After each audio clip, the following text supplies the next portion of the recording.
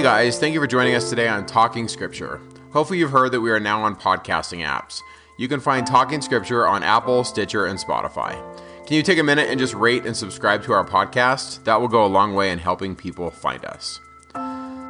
Welcome to Talking Scripture. I'm Mike. And I'm Bryce. And today we're going to be talking about 2 Nephi 31 through 33, the doctrine of Christ. He's going to start off by talking about his soul delights in plainness. Nephi says, "Wherefore the things which I have written sufficeth me, save it be a few words which I must speak concerning the doctrine of Christ. Wherefore I shall speak unto you plainly according to the plainness of my prophesying." So right after a lot of chapters talking about Isaiah, which I think most of us would say maybe isn't plainness, Nephi is going to be really plain, isn't he? Yep. And I'm giddy about this chapter because the truth, I tell people a lot, if I were headed to a desert island and could only take a single page of Scripture, this is the page I take, 2 Nephi 31. I think it is the greatest summary in its most simplistic form of exactly what is expected for salvation, and it needs to change our paradigm. So many Latter-day Saints are in constant doubt of their own salvation, and I think it's because they don't fully understand the doctrine of Christ. So let me set this up. I know this will be a little lengthy, so bear with me, but this is my introduction. Once there was a young man who went into a great deal of debt. He was warned against it. He was warned about his creditor, but he ignored the warning. He borrowed more money than he should from an unworthy source and signed terms that were not necessarily favorable. He didn't even have to make monthly payments, just one lump sum, long ways away. So far into the future, he just never thought it'd be a problem. He brushed it off and he signed the term. And he made token payments once in a while, even though he wasn't required to do so. Knowing that the due date was so far away, he just assumed that everything would work out. Well, like it always does, the day of reckoning came. The creditor showed up and demanded full payment. Well, he didn't have full payment. So the creditor said, "I'm going to execute the terms of the contract, and I'm going to seize all your possessions and sell them, and you're going to go to jail." You agreed to that. He cries out for mercy, but mercy could not, in that circumstance, rob the demands of justice nor the creditor. But luckily, this young man had a friend who had been watching this patiently and stepped forward as a mediator between the two and said, "I will pay your debt to the creditor if you will accept me as your new creditor." Well, graciously accepted. And I think we all understand the situation I'm describing. This is us. We're all in this situation with the Savior. And I would like everyone to realize that our debt didn't disappear. Our debt to the demands of justice, our debt to whoever the other side is that you want to put there, our debt for the payment of our sins didn't simply disappear because Jesus paid it. It's just that the debt transferred from the creditor to the mediator. Now, what could the mediator do? Looking at the two extremes, the mediator could demand full payment. He has every right to do that. He has every right to charge us, the debtor, exactly the full payment that he paid for the debt. Or he could completely wipe it away with no payment on our side. He has the right to do that. Because he paid the debt to justice, he can extend 100% mercy and not require anything of us. But what Jesus does instead, he doesn't require the full debt, and he doesn't ask us to do nothing. The new deal on the table is what we call the gospel of Jesus Christ, or what Nephi calls the doctrine of Christ. It is simply the terms of the Savior's deal for which he considers the debt completely paid, and that his payment to justice satisfies the demands of justice, and you are now free of that debt. Now, let's be clear. If you do not accept or live up to the terms that Jesus has made, he does in fact reinstate the fullness of the debt. Doctrine and Covenants, section 19, all men are commanded to repent. Verse 4, you either repent or you suffer. Jesus then says, I, God, have suffered these things that they might not have to suffer if they take the deal. Now, one of the conditions of the deal, as we see, will be repentance. But Jesus says, if you take the deal, you don't have to suffer. But if you do not repent, if you do not live up to the conditions of the new deal that Jesus offers, then you get the fullness of the debt back, and you must go through your own Gethsemane experience and pay the debt yourself. Notice he says, you must suffer even as I. And then he describes that suffering that he went through. And yet, even if we follow Jesus, Bryce, I think it's good for us to acknowledge this. Repentance and following Jesus does entail suffering. But I think the distinction there is in section 19 where the Lord says, if you reject the covenant, then you have to suffer even as I. So there's that distinction there. Yep. So there's the deal, brothers and sisters. All of us have sinned and fallen short. All of us have a debt to the law. All of us have consequences we need to pay for that are extremely demanding. The scriptures describe an unquenchable agony. There's just no way we want to pay that debt. So the Savior steps forward and pays it, and then turns to us and says, here's the conditions of the new deal. If you will live up to these conditions, then your debt is paid. If you won't, then you pay the fullness of the debt. So let's hear the deal. Let's hear the Savior's summary of his conditions. If you'll turn to 3 Nephi, when the Savior comes, he makes it really, really simple. 3 Nephi chapter 27, in verse 13, he says, I have given unto you my gospel, and this is my gospel, which I have given unto you. And you might as well put a colon there where the dash is.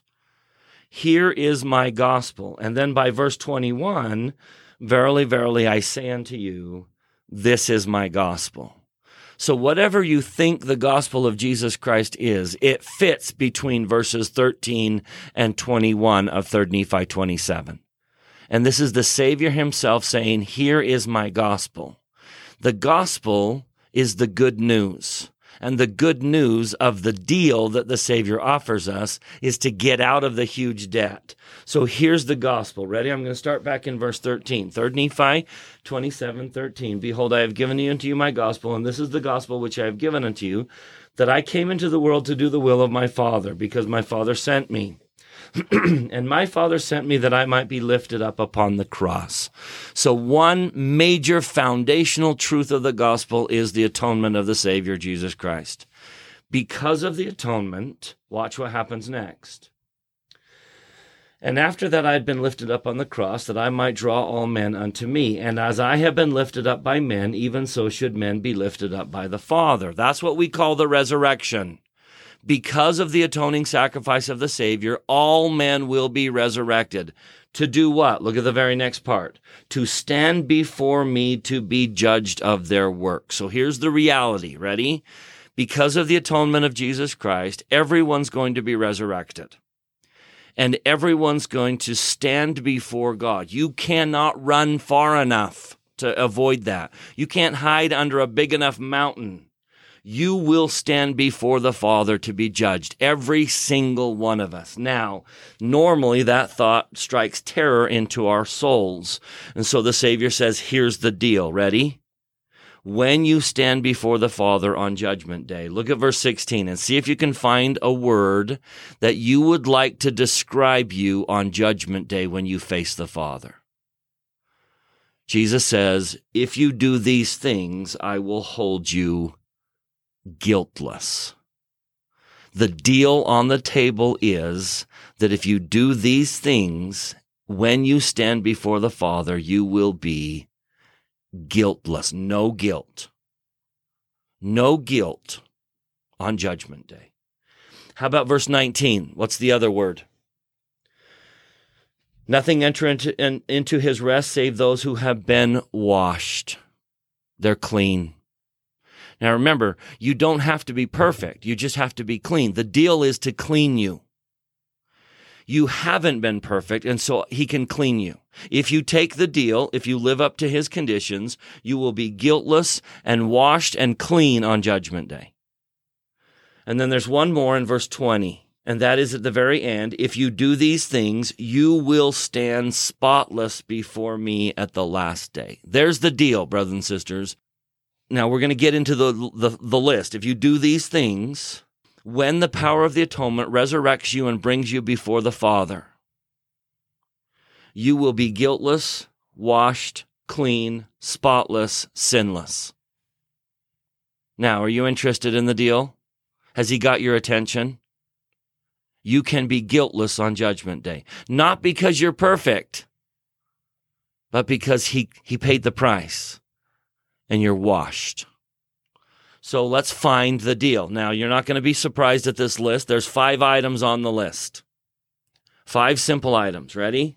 Verse 16, it shall come to pass that whoso repenteth. There's 1 item on the list. You have to repent. And is baptized in my name. If he endures to the end. Those are 3 items. So if you repent, you're baptized, and you endure to the end. So far, we got 3 items on the list. You're starting to recognize the list? Jump down to verse 19. We're going to repeat some and add another one. No unclean thing can enter into his kingdom. Therefore, nothing entereth into his rest, save it be those that are washed their garments in my blood, because of their faith. There's a 4th one. And the repentance of all their sins. That's a repeat. And their faithfulness unto the end. Again, he repeats that. So far, we've got faith, repentance, baptism, and endure to the end. Now, there's only one more verse left before the Savior sums it up and says, that's my gospel. So we expect to find it in this last verse, verse 20. Here's a beautiful summary of the deal. Ready? Here's the deal Jesus offers every living soul. Now, this is the commandment. Repent. That's on the list. All ye ends of the earth. And come unto me. That's kind of our requirement to have faith in him. And be baptized in my name, that ye may be sanctified by the reception of the Holy Ghost. Notice that's more than just the confirmation that where you receive the promise. It's the actual receiving of and being sanctified by the Holy Ghost. So may I summarize the 5? Ready? Here's the deal on the table. If you choose a life of faith, if you choose to act in faith, if you are constantly in a state of repentance where we change and we grow, and every time we make a mistake, we tear down the barrier and we get Jesus back into our life and we repent. And then you make and keep covenants like the baptismal covenant or the temple covenants that you add later in your life. And then if you are sanctified by the reception of the Holy Ghost, and you do this in the long run, he's not interested in the short game, he's interested in the long game. If you endure to the end, if this is your life choice, when you are brought before Judgment Day, you have his promise that the payment has been made, the deal was kept, and you will be guiltless, washed, clean, spotless, sinless before the Father. That's the deal on the table. And sometimes we beat ourselves up because we see where we fall short, and we are all going to fall short. If the mark is Jesus, we all miss the mark. We just keep going. We get up one more time than we fall down, and we just keep trying, don't we? Yep, because you don't have to be perfect. You just have to take the deal and be cleansed by him. So this gospel of Christ is what Nephi calls the doctrine of Christ, kind of synonymous. Nephi says, I'm not going out of this world without summarizing the deal on the table to make it very simple to everyone who reads this. He's going to teach it in plainness. Now, of the 5, Nephi's going to emphasize 3 of them, and that's kind of how prophets work. Let's do this really quick, Mike. Let's jump through the scriptures, and every time the Savior talks about the gospel, you're going to see this same list of 5 things. For example, turn to section 138 of the Doctrine and Covenants. Starting in verse 32, thus was the gospel preached to those who have died in their sins without a knowledge of the truth, or in transgression, having rejected the prophets. Now, as soon as they say gospel, let's summarize. Verse 33, these were taught faith in God, faith, repentance, baptism for the remission of sins, gift of the Holy Ghost, and all other principles that were necessary for them to know. By the way, I really like the word qualify. So I'm going to talk a little bit about like scholarships. Verse 34, qualify. If I get a scholarship, Bryce, to a university, and let's say it's a really expensive university. Let's say it costs $50,000 a year, which is sad to say that's not that expensive, I guess, today. Not anymore. Yeah, but anyway, so if I get a scholarship, did I earn the $50,000 a year? I didn't earn the money, but what did I do? You qualified. Yeah. And I love that word. We qualify for salvation, but we don't earn it. Jesus earned it. He paid the price. Anyway, I know that's a really subtle thing, but our enemies sometimes attack us and say, you guys think that you earn salvation. And I'm like, well, no, not if you read the text. Anyway. Yeah. Let's do another one. Turn to section 20 of the Doctrine and Covenants. Again, this is section 20 is kind of the constitution of the church, how the church is organized. So we should expect to find all 5 summarized in section 20. Ready? Look at verse 25. That as many as would believe, be baptized, endure in faith. Jump down to verse 27. What do we add? Believe in the gifts and callings and of the Holy Ghost. Yeah, which bears record of the Father and the Son. And then verse 29, we get another summary. Ready? There it is. Repent and believe, worship the Father in His name, and endure in faith. So in other words, every single time Jesus talks about the gospel, he seems to bring this list back up. What's fun is if you will take any principle of the gospel, you can fit it into those 5. Take, for example, the word of wisdom. The word of wisdom is a law of revelation and tells you how to get the Holy Ghost into your life. The word of wisdom is an act of faith and trust. The word of wisdom is part of our covenant as membership in the church. All of these will fit in the 5. And by the way, symbols also fit. There's the word in Greek, it's lambano. It means to receive, but it also means to lay hold on. And so in the Gospel of John, there's this fascinating verse, which really hits me because it makes me think of the temple, but it also makes me think of 3rd Nephi. So it says, in the beginning was the Word, and the Word was God, and the same was in the beginning with God. But then later in the text, it says this, verse 10, John 1, He was in the world, and the world was made by Him, and the world knew Him not. He came unto His own, and His own received Him not. But as many as received Him, to them gave He power to become the sons of God, even to them that believe on His name. And the word received, lambano, literally means to take with your hand. Covenant. And I read this and I see it as, this is 3rd Nephi, where they did and they came and they touched Him. Now, it can also mean receive, but it really means to seize or grasp. And I'm back to Nephi's vision. What a powerful image. I come to the tree by seizing the rod. Yeah. Then I think about this in Roman coins and in early Greek coins, the symbol of, the word is fides to the Romans, but the word is pistis to the Greeks. The symbol of faith was the handshake. Well, just think about that as a symbol and think about all the things that are sacred. All the hands that we shake. It's so powerful. So I love this, the idea of covenant. We're back grasping. Grasp my hand, Hold Jesus says. in. Come to me. And it's so simple, right? And it's those images. It's move forward with faith in Christ. Fix the mistakes that you make, which you will, and they're expected, but repent. Grab His hand, make covenants with Him, both in the waters of baptism and in the holy temples, and then be sanctified by the reception of the Holy Ghost and endure to the end. That, brothers and sisters, is the gospel of Jesus Christ. Let's do one more, just so you can see how abundant it is. Everyone turn to section 39 of the Doctrine and Covenants. Here's kind of a small one. Look at verse 6. All in one verse. He says, This is my gospel, repentance and baptism by water. And then cometh the baptism of fire and the Holy Ghost, even the Comforter, which showeth all things, and teacheth the peaceable things of the kingdom. There it is.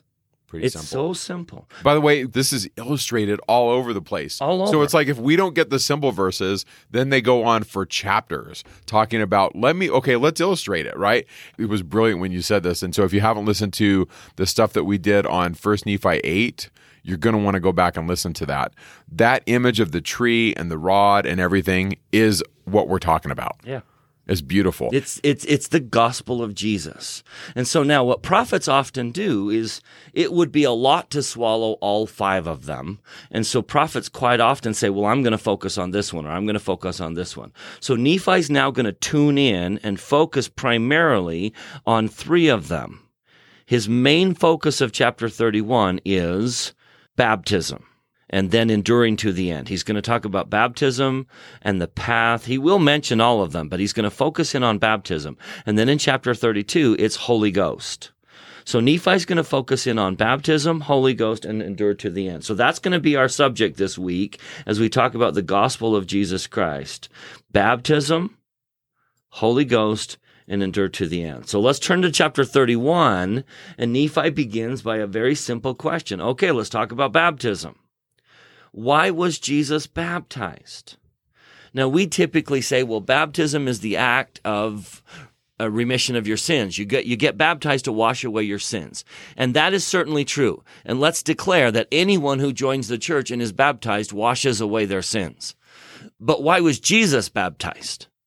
He didn't need to be in terms of sin. But Nephi is very clear here saying, verse 5, if the Lamb of God, he being holy, should have need to be baptized by water to fulfill all righteousness, then we should as well. So baptism is more than just the remission of sins. Sometimes we limit baptism to, well, if you join the church, your sins get erased and you start off on a clean slate. And yes, that's true, but you've missed the essence of baptism. Jesus needed to be baptized, even though he had no sins to wash away. 8-year-olds don't have any sins to wash away, but 8-year-olds need to be baptized. All of us need to be baptized. So why was Jesus baptized? Verse 7, know ye not that he was holy? Notwithstanding he being holy, he showeth unto the children of men that according to the flesh he humbleth himself before the Father. So one reason Jesus was baptized was to set the example for us. But beyond that, listen carefully. He humbleth himself before the Father and witnesseth unto the Father that he would be obedient unto him in keeping his commandments. He's committing. Now, let me illustrate, see if I can use a modern example to show what baptism is. It is possible in this world to walk into a car lot where they're selling brand new cars. I can walk into a car lot and take home a $50,000 vehicle without having paid more than a couple $1,000s maybe. In fact, I might even be able to walk off without paying a dime, with a brand new car that I didn't pay anything for. But why do they let me take the car? What did I give them? You gave your signature. That was it. I signed a document. And in our society, if you sign a document, you are bound to the terms that you made with them. And if you don't, they will enforce the consequences in the terms, because your signature is your binding act to say, okay, I'm so serious, I'm going to sign this. And that signature is enough for the car company to let that multi-$1,000 vehicle off their lot. God does the same thing. He requires us to sign the deal. And baptism is the signature. It's the signing of the deal. It's the commitment. That end of verse 7, it is how we witness unto the Father that we will be obedient. It's Heavenly Father, I'm in. I'm on the team. You've got me. So, Bryce, let's do this. What do you say to somebody who says, I didn't know what I was doing when I was 8 years old. I didn't know the covenant I was making. Therefore, it's not fair. What would be your response there? It is true that 8-year-olds should not bind 18-year-olds or 20-year-olds or 50-year-olds, because 8-year-olds aren't mature enough to bind themselves at 20. But the reality is, this is not a one-time covenant. It's a constantly renewable covenant. 8-year-olds only bind 8-year-olds. Good. And so if the 20-year-old wants to sign the document, then the 20-year-old signs the document himself. And so what we do is, well, let's just change the token of the covenant. Instead of filling the font every single week, which we could do, instead of filling the font and just renewing the covenant with immersion, let's change the token. But it's the same covenant. It's the same covenant. It's the same ordinance. Let's just change the covenant, or the token, and we'll use a piece of bread and a cup of water, but we'll renew the same covenant. And so the 20-year-old who doesn't want to be bound by what the 8-year-old isn't. The 8-year-old bound the 8-year-old. And if the 20-year-old wants to re-sign, then the 20-year-old walks in there, takes the sacrament, and re-signs the covenant. And the Lord simply says, this is an ongoing, renewable covenant all the time. And may I even suggest that it's possible to renew the covenant without even taking the token. The covenant can be renewed in our hearts. Every night when I kneel down and I say, Heavenly Father, I'm in. I've made some mistakes. I'm not perfect. I'm going to repent. I am repenting. I'm changing. But man, you have my heart. Man, I'm in. And we sign that document over and over and over and again. Especially in circumstances where maybe you can't take the sacrament. Right. You have the experience in Mosiah where they're just in bondage and they can't do the things that maybe people that have religious freedom could do. Or what if you're in an occupied country? Or what if, frankly, you're in a country right now where they're locking it down and they're like, we're not having church services right now. Some saints right now are facing situations where we're just locked down. We're homebound. And yet you can still make covenants with God. You can still bind yourself to him regardless of your circumstance. Right. And to the degree that we can, we ought to get to the sacrament. We ought to take it because that is the way the Lord has intended. The idea here is taking the Savior's deal by showing a commitment can happen in our hearts every day. Let me show you a follow-up scripture. If you'll turn to Alma chapter 7, he's going to say that same thing. He's going to distinguish between the commitment to obey and the going into the water. So go to verse 15. This is Alma in Gideon, one of my favorite sermons in the Book of Mormon. I love this. And so verse 15, I say unto you, come and fear not, and lay aside every sin. Well, isn't that faith and repentance right there? Yep. Lay aside every sin which doth easily beset you, which doth bind you down to destruction. Yea, come and go forth, and show unto your God that you are willing to repent of your sins and enter into a covenant with him to keep his commandments. That's the covenant. Now notice the token. And witness it unto him this day by going into the waters of baptism. The waters of the baptism is the formal token that signs the deal. But baptism, brothers and sisters, is simply giving God your commitment to keep his commandments and sign the deal. And it's a lifetime commitment. It's not a one-time. We renew that covenant, but I'm committing myself for life. So back to 3rd Nephi, Jesus was baptized, and then he gets up from his baptism, and in verse 10, what does he say? 31:10. So as soon as Jesus is baptized, he says, follow thou me. It's not just the follow me into the waters of baptism. Yeah. It's follow me into what? Well, he says, wherefore, my beloved brethren, can we follow Jesus, save we shall be willing to keep the commandments of the Father? And so I think what Nephi is trying to say is this is a token where we bind ourselves to God, where we're going to keep the commandments. And I really like the idea of we're listening to the voice of the Spirit in our lives and we're following that. By the way, I don't know how your mission was in Mexico City, but I remember on my mission, we would read with our investigators these verses, 8, 9, 10, and 11, and we would invite them to follow Jesus' example to make and keep covenants and to be baptized. Because in the next verse 11, it says, the Father said, repent ye, and be baptized in the name of my beloved Son. And the voice of the Son came unto me, saying, he that is baptized in my name, to him will the Father give the Holy Ghost like unto me. Wherefore follow me and do the things which ye have seen me do. And so it's an invitation for us to be like Jesus. We're really being invited into a fraternity of people that are like the Savior. We're all committed. We've all signed the document. We're on the team. We're in the group. And so now notice he transitions from baptism into, if you will make that deal, if you will sign that contract and sign that covenant and enter into a covenant with God and be baptized, that you're going to follow Jesus, then I'm going to give you some help.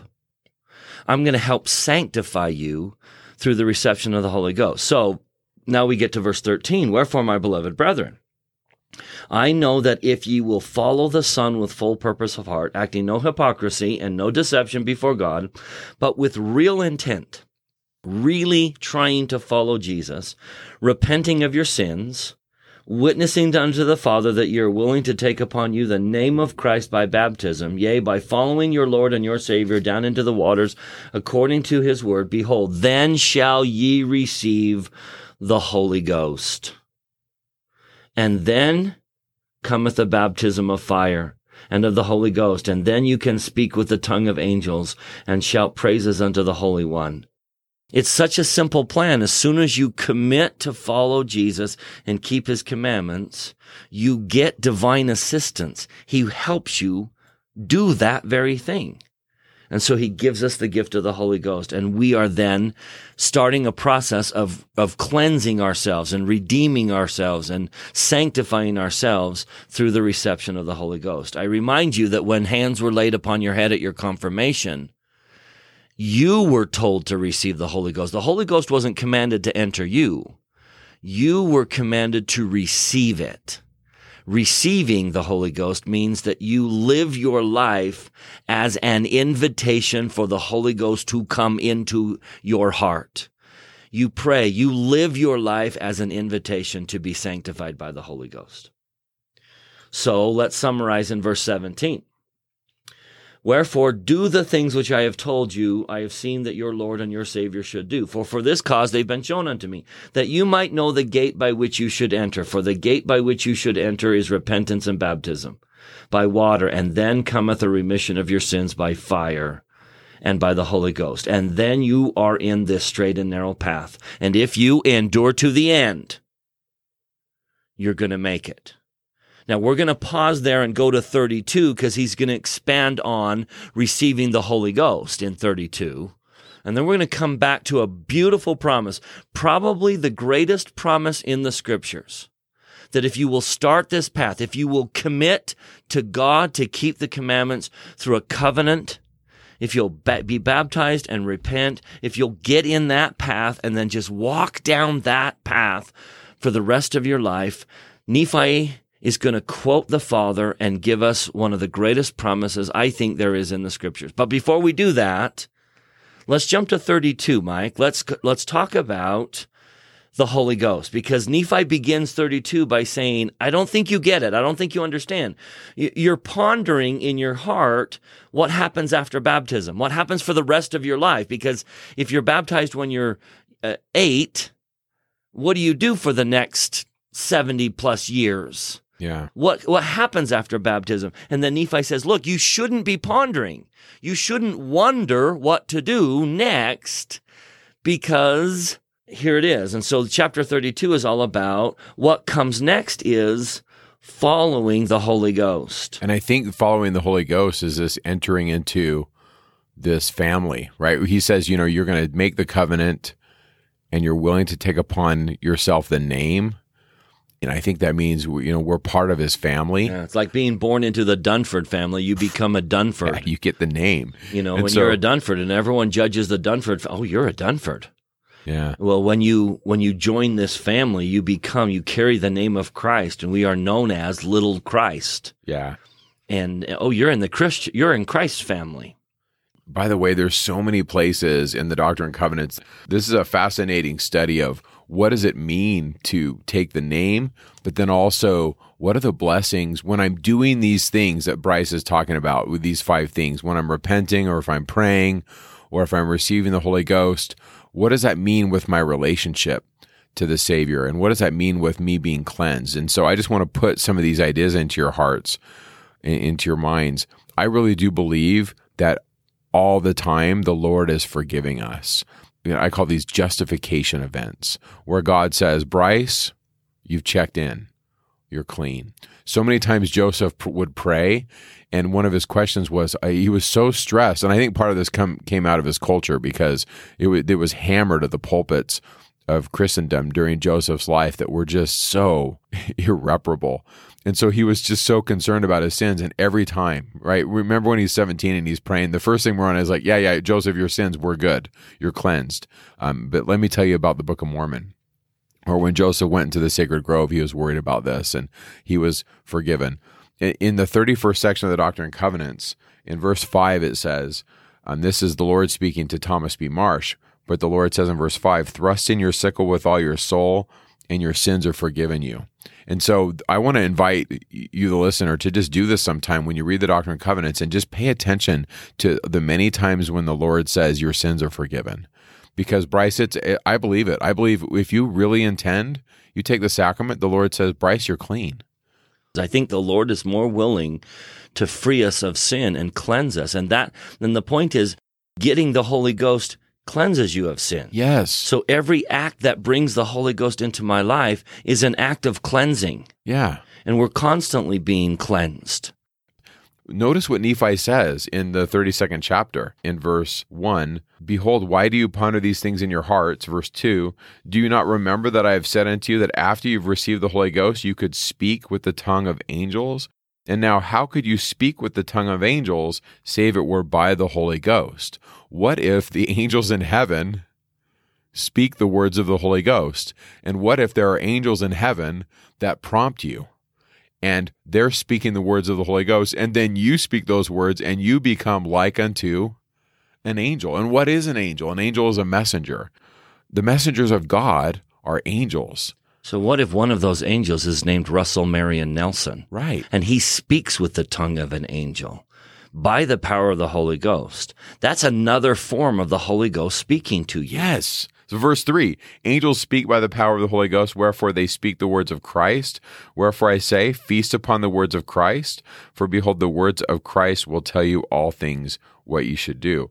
I read verse 3 and 4, and in a way I want to just package this idea that the heavens are always open to us. And as we make and keep covenants, these impressions that come are from God, but you could also say that they're from angels. There's a really good talk by Elder Holland. It's in the 2008 conference, The Ministry of Angels, where he makes a couple of really interesting statements that I just love, where he says, from the beginning down through the dispensations, God has used angels as his emissaries in conveying love and concern for his children. Usually such beings are not seen, but sometimes they are. But seen or unseen, they are always near. Sometimes their assignments are very grand and have significance for the whole world. Sometimes the messages are more private. Occasionally the angelic purpose is to warn, but most often it is to comfort, to provide some form of merciful attention, guidance in difficult times.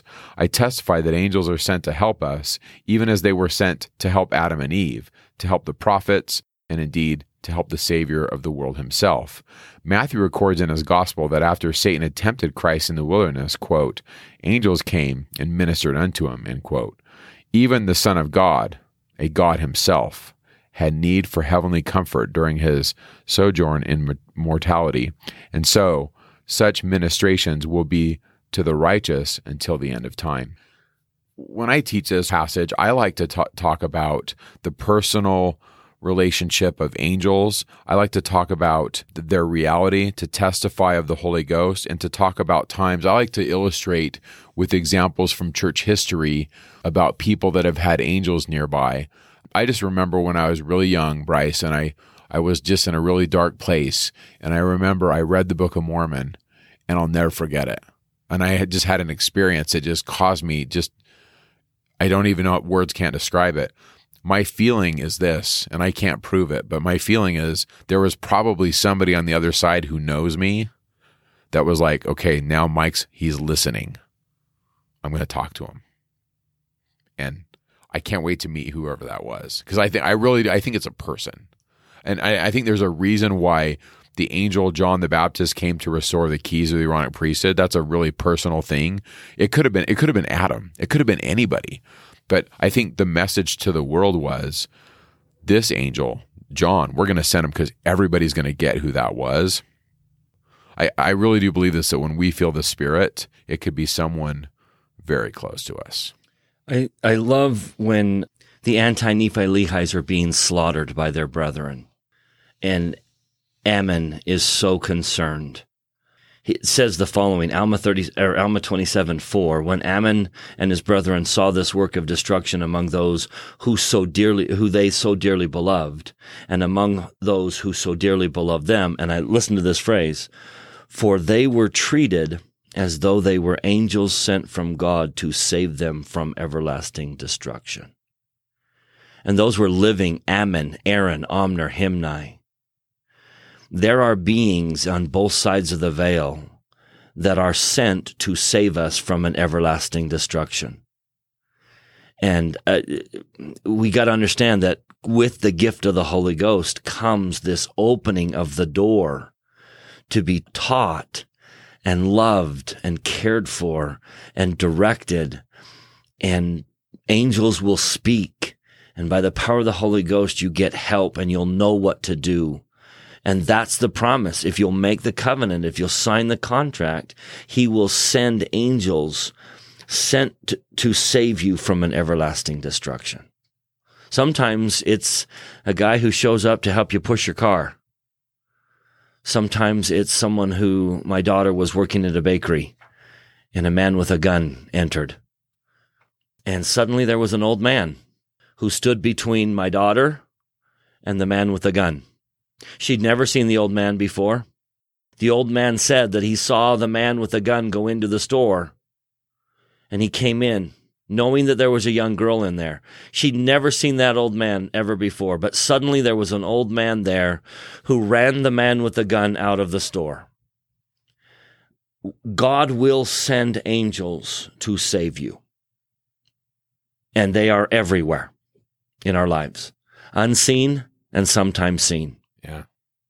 I wanted to share a story about Orson Hyde. He was an apostle that lived during the time of Brigham Young, and I just can't even imagine how hard this would be during the time of Brigham Young, because Brigham Young could put his arm around you and say, Bryce, I know you just planted these potatoes, and I know you got this beautiful farm, but now we're sending you to Mexico, or now we're sending you to Nevada. And Brigham Young was pretty brilliant. What he saw was this Great Basin kingdom, and anywhere where there was water, he sent the saints. And I think it was Brigham's brilliant way of saying, I'm going to fill these mountains with saints, and anywhere where there's water, we're going to lay claim to it, because, if you don't have water, you don't have much. And so during this time period, 1855-ish, he sends Orson Hyde to the foot of the Sierra Nevadas on the eastern side. And I can't imagine how hard that would be. And so he goes there and he's trying to establish a settlement. And at one point he has to go get supplies, and he has to go over the Sierras, and it's winter. Now, I've driven over the Sierras in the winter, and that's pretty sketchy stuff, and it gets really, really cold. And maybe the listeners maybe out there, maybe you've heard of the Donner Party. Like, I'm not trying to make light of this, but this is just not a good thing. And he goes over the Sierras. He tries a couple times, and he can't do it. It's just too cold, and the snow is so horrible, and he's thinking, what am I doing? At one point, he makes snowshoes, and he's like, we're doing this.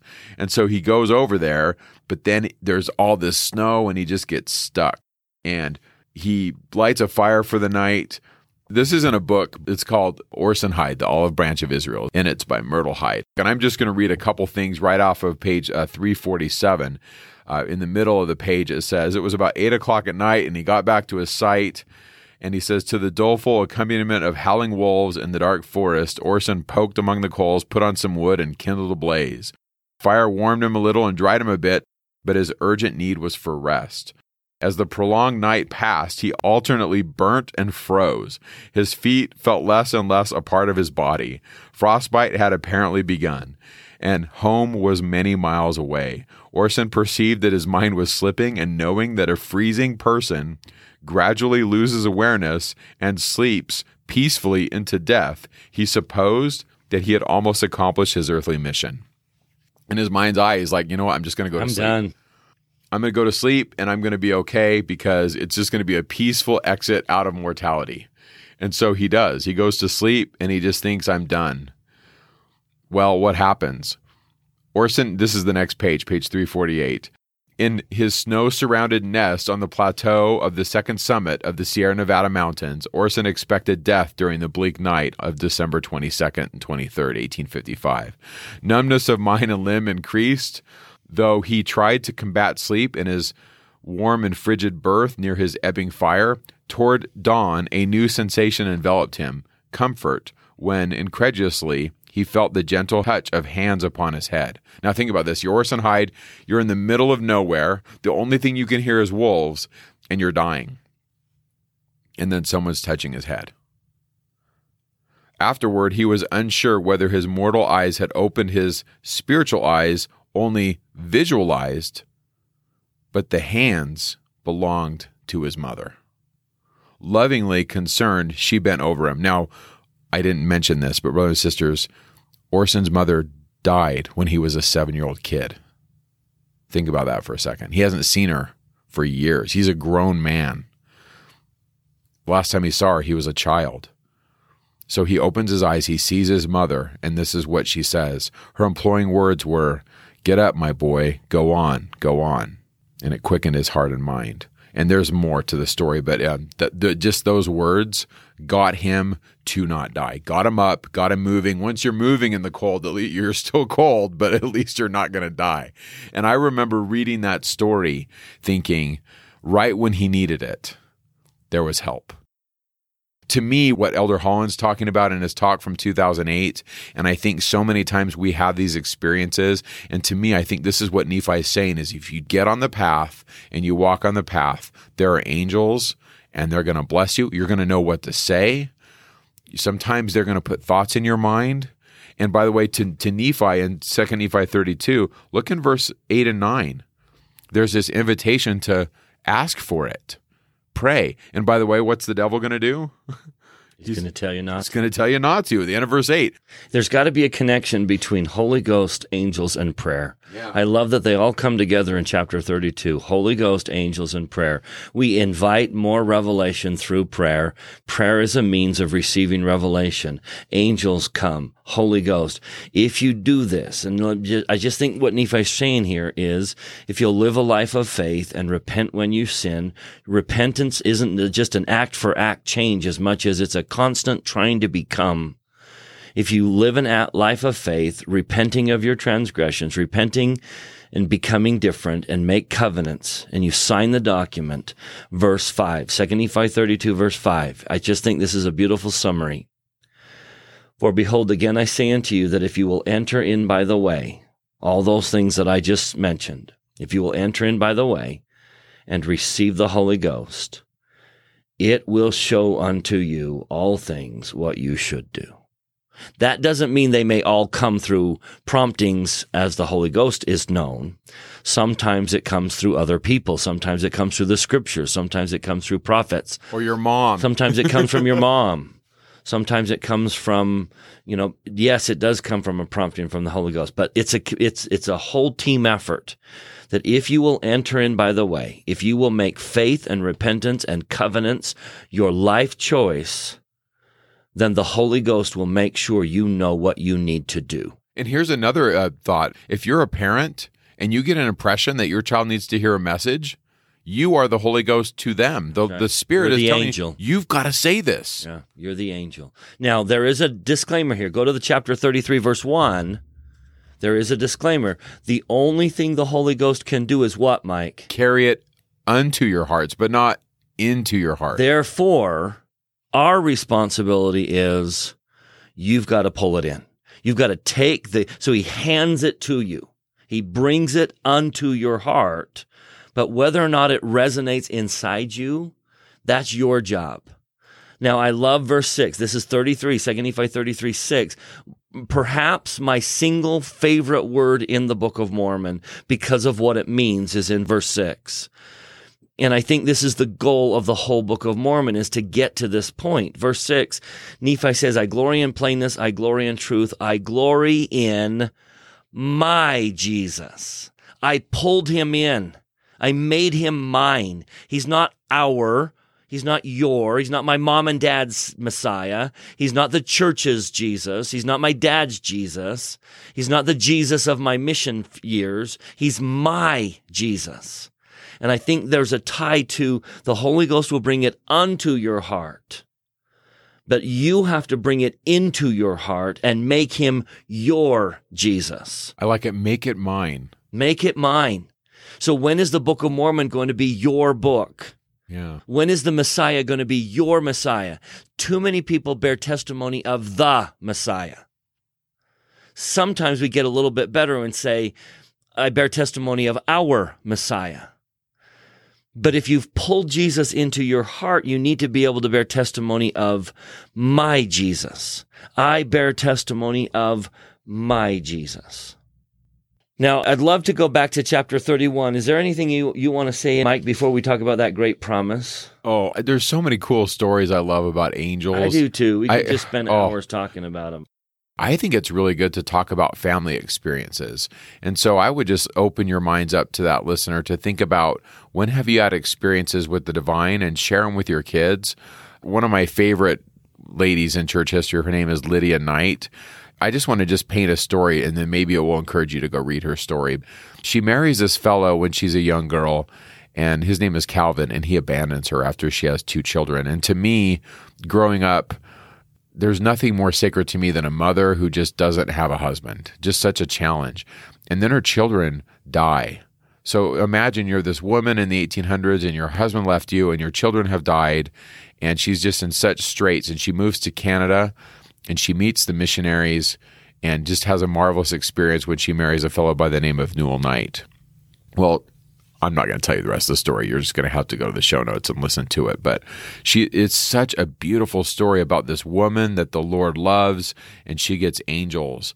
To me, I struggle with some of these passages because they're almost so simple. And that's why my brain, I like Isaiah. I'm like, let's geek out on the Bible. And then, so when I read these, I think, okay, this is really simple. And that's why I really appreciate Bryce just laying it down like, here it is. And so when I teach it, I talk about some of the personal things, the personal experiences. So I would encourage you to do that. If you've never seen the film 17 Miracles, those events are historical. The people that had those experiences really did have them. And for those of you that haven't seen the film, 17 Miracles is a movie that was made with these stories of the handcarts. And the handcart pioneers came across, and many of them did fine. Most of the handcart companies were just Jim Dandy. They made it here great. But there were a couple companies that came, and the snows came early, and there was a lot of devastation. And so they wrote down their experiences. And in the midst of this trauma, they had experiences with angels. That's just a really good movie. If you're in a family setting and you're like, let's talk about heaven and the Holy Ghost, and boy, you could watch that. Great film. And there's some books about the handcart pioneers, and one was called The Price We Paid. It's really good. I think most of us have made these covenants. It's one thing, Bryce, to know that we've made them, but it's another thing, can I even teach this? Can you explain it? Right. And that's why I really appreciate what you've done, because you're like, hey, these things are really easy. Faith, repentance, baptism, gifts of the Holy Ghost, endure to the end. But yet, can you teach it? Can you teach it to your kids? So anyway, those are my 2 plugs, is make it personal. And maybe even when you're with your kids or in a gospel doctrine setting, ask somebody, okay, well, can you define these terms, and let's talk about it. So where are we going now, Bryce? Let's get to the promise, so the great promise. Okay. Go back to chapter 31. So here's the idea. If you enter into the gate, through faith, repentance, baptism, the reception of the Holy Ghost, other covenants, temple covenants, all of those things, if you'll enter into the gate and endure to the end. Listen to this promise. Now, brothers and sisters, I have searched the scriptures and cannot find an equivalent promise. We love prophets when they promise. When a prophet promises, we take a prophet at its word. When Nephi says this, when Lehi says, if you keep the commandments, you'll prosper in the land, we take it at his word. We love it when Jesus makes the promise. Boy, when he says it, it just kind of tugs a little bit at our heartstrings. But what does it mean when the Father himself puts his name on a covenant? I cannot find anywhere else in the scriptures where the Father comes down and says, make sure you put my name on that covenant. This is my promise. So I'm back in chapter 31, verse 20. Ready? One of the great promises of the scriptures, if not the greatest promise. If you will enter in the gate, okay, sign the document, re-sign the document consistently. Give God your heart, faith, repentance, baptism, gift of the Holy Ghost, the life of a saint. Ready? If you'll just do that. Verse 20. Wherefore ye must press forward with a steadfastness in Christ. That's another way of saying endure to the end. Press forward with a steadfastness in Christ, having a perfect brightness of hope and a love of God and of all men. It's a great summary. Now listen to this promise. If and then. Wherefore, if ye shall press forward, feasting upon the word of Christ, and endure to the end. And the end I would suggest here is death. The end can't be the celestial kingdom. The Lord would not word the promise the way he does if the end were the celestial kingdom. The end here has to be death. So in other words, if you are a faithful person, repenting, keeping your covenants, following the Holy Ghost, just living the normal life of a Jesus follower, if you will just make your normal, reasonable efforts to follow Christ, if you will feast upon the words, and if you're doing that when you die, are you ready? Behold, thus saith the Father, ye shall have eternal life. You're going to make it. You will be in the celestial kingdom. You will have eternal life. If you die on the path, you don't fall off the path in the spirit world. If you are on the path, if you are pressing forward and endure to the end, meaning you're doing that when you die, thus saith the Father, you will have eternal life. For all practical purposes, your calling and election is made sure. The day you die on the path, your calling and election is made sure because the Father declares that you're going to be in the celestial kingdom. And you're not going to fall off the path in the spirit world. You're not going to fall off the path in the eons to come. You will continue down that path. You will make it to the celestial kingdom. Yeah. It's like we talked about in our last podcast, grace for grace. If you're in the process of growing grace for grace, and then you die, you will continue that process in the spirit world. You are going to make it. It gives me confidence and it gives me hope. It's kind of like learning a language. Those of you that have learned a language, you're going to make all these mistakes along the way. But man, if you're plugging away 1 to 2 hours a day and you just keep hammering at it, you know what? Pretty soon you're speaking the language. And then guess what? Even when you're speaking the language, are you perfect? Nope. No. By the way, I've been doing English for a few years, and I still butcher it and say, duh, and mess up my words. I love what Elder F. Burton Howard said. He's going to quote Elder Russell Ballard, where he said this in the 96 conference, April. He said, quote, life isn't over for a Latter-day Saint until he or she is safely dead, with their testimony still burning brightly. Safely dead. What a challenging concept. Brothers and sisters, we will not be safe until we have given our hearts to the Lord, until we have learned to do what we have promised to do. Safely dead. What does that mean? And so I think it's okay in our lives to pray, Heavenly Father, help me endure today. Help me hold to the rod today. Even prophets have prayed that prayer, haven't they? Yep. And die on the path. This is salvation. You can do it.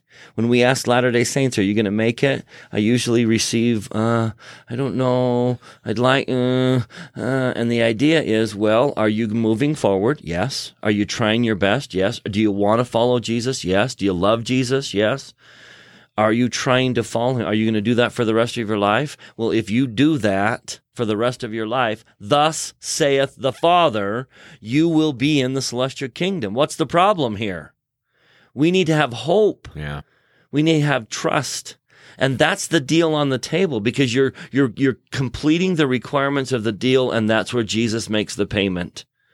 And that you're going to be saved. Brothers and sisters, I bear you my solemn testimony that all we really need to do is follow Christ and do our very best to do what he's doing, to live like him, to invite him into our life. Faith, repentance, covenants, Holy Ghost, endure to the end. Thus saith the Father, ye shall have eternal life. That's his promise, and that's my testimony. He's going to take us home. So with that, Nephi closes, and we'll see you next week when we start Jacob. Thanks for listening. Goodbye, everyone.